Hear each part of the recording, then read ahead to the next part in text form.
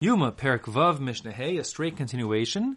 I'll call Sukkah v'Sukkah at each and every rest stop, these huts, Omrim Lo. There was a person stationed there who would say to the Mishaleach, Harei Mazon v'Harei Mayim. Here we have some food for you, we have some drink for you, some water if you need it.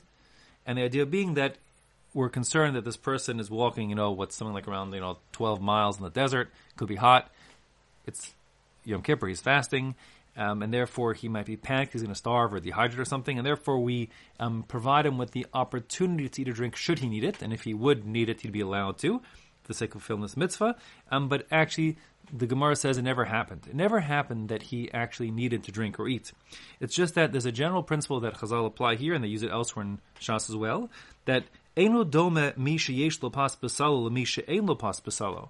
You can't compare someone who literally has bread in his basket to someone who hasn't got bread in his basket. Meaning, a person who feels privation, so he panics, he feels he can't go on, and therefore, if the person, in this case, the Mishaleach, feels he hasn't got food or drink and he's at risk, he'll feel like, oh my gosh, this is too much, I can't do it. But if at every station they say, listen, don't worry, if you need to drink, need to eat, no problem, you could. He says, okay, I can make it a little further, and he knows he's got pas besalo, he has the opportunity to eat or drink should he need it, and therefore he can manage much more easily. And that's what we're trying to help him here, to make it easier for him.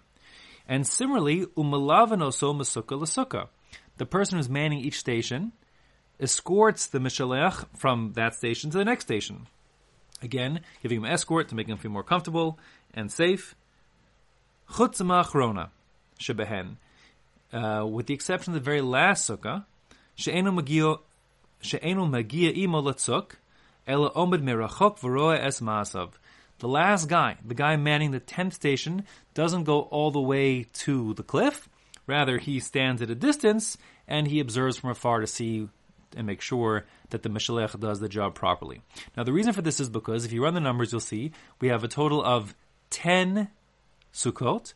We have a distance of 12 mil, which means that the distance to the first sukkah is 1 mil, to the second sukkah is 2 mil, and the third sukkah is 3 mil, and to the 10th sukkah is 10 mil, which means that from the 10th sukkah to the end, to the cliff, you got from 10 to 12 mil, which is 2 mil. And the guy standing in the 10th hut only can walk a total of 1 mil, because he's confined to his Tchum on Shabbos, or Yom Kippur, and therefore he only can go 1 mil out, and he has to observe from a distance. Now, if you ask yourself, well, why don't they just make an 11th hut, and then they could have the 11th person walk them all the way to the edge? So, of course, plenty ask it, and there are a number of answers given. One answer,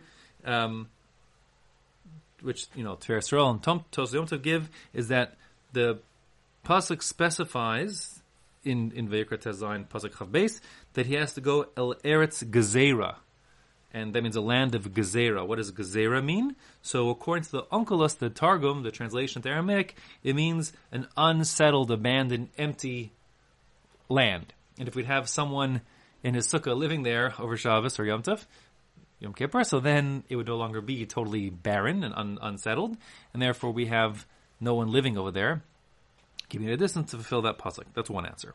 So that's what happens. This 10th guy walks him halfway and then observes from a distance what happens next.